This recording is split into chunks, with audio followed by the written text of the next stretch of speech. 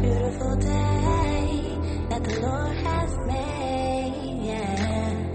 And I will rejoice, I will rejoice, I will rejoice, and be glad in Him. Happy Sunshine Queens. This is Shar. We are queening, dominating the kingdom of self. And today we are in the 29th chapter of Proverbs. We've been going through Proverbs this month, Queens, just really extracting the wisdom, ancient wisdom, the old ways of understanding the world that we live in and the God that made it. And so in verse 25, it reads, "The fear of man brings a snare," or a trap. It's a trap to fear men. But whoever puts his trust in the Lord shall be safe. And this is one of those proverbs that seems like almost like obvious, right? Like trust God for safety. It's almost cliche. It's almost cliche to consider trust God, not man. But why are we being reminded not to fear man, right? Man can do a lot of stuff to our physical being. Like man can pass laws, man can give us jobs or take jobs away, give us money or take money away. Man could actually destroy our bodies. But it's God who created us, and it's God who gives us eternity, and it's God who has an eternal resting place designed for us. Don't fear man. You know, it's funny, as I think about this, I think about the story of Saul and what ended up causing Saul to fall from favor with God was that God had given him instructions.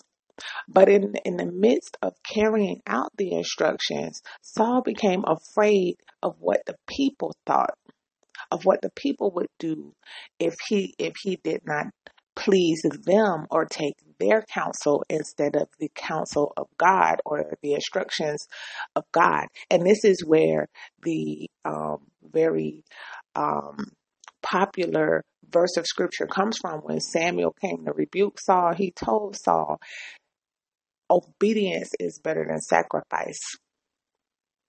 Your obedience to God was better than this so-called sacrifice that you made to try to placate God, because your so-called sacrifice to God was motivated by your fear of men.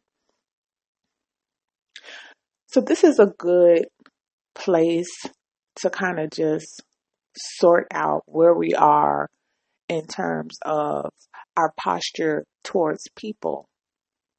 Are we fearful of the people? If you're in leadership, if you're in any kind of leadership, are you fearful of the people that you lead? Do you seek to please them? Are you afraid to offend them by telling them the truth?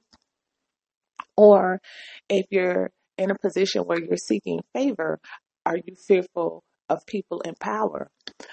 Verse 26 will go on to say, many seek the ruler's favor, but every man's judgment comes from the Lord.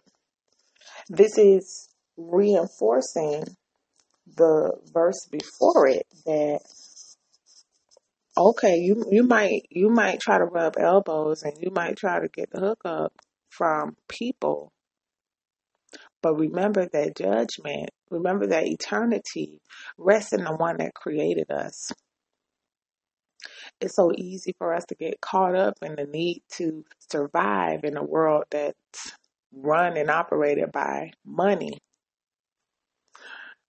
And so it's that easy to take our eyes off of the one who created everything.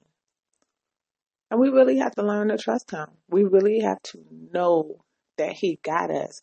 We really have to know that he's the same God that removed his people out of a slave system and brought them into a wilderness situation where their shoes didn't even run out for 40 years.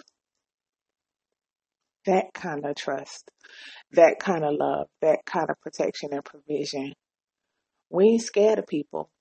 We fear God. This is Shar. We're going from slave to queen one day at a time, and I love you, ladies. It's a beautiful day, beautiful day, beautiful day that the Lord has made, yeah. And I will rejoice, I will rejoice, I will rejoice and be glad in Him. It's a beautiful day, beautiful day, beautiful day that the Lord has made. And I will rejoice.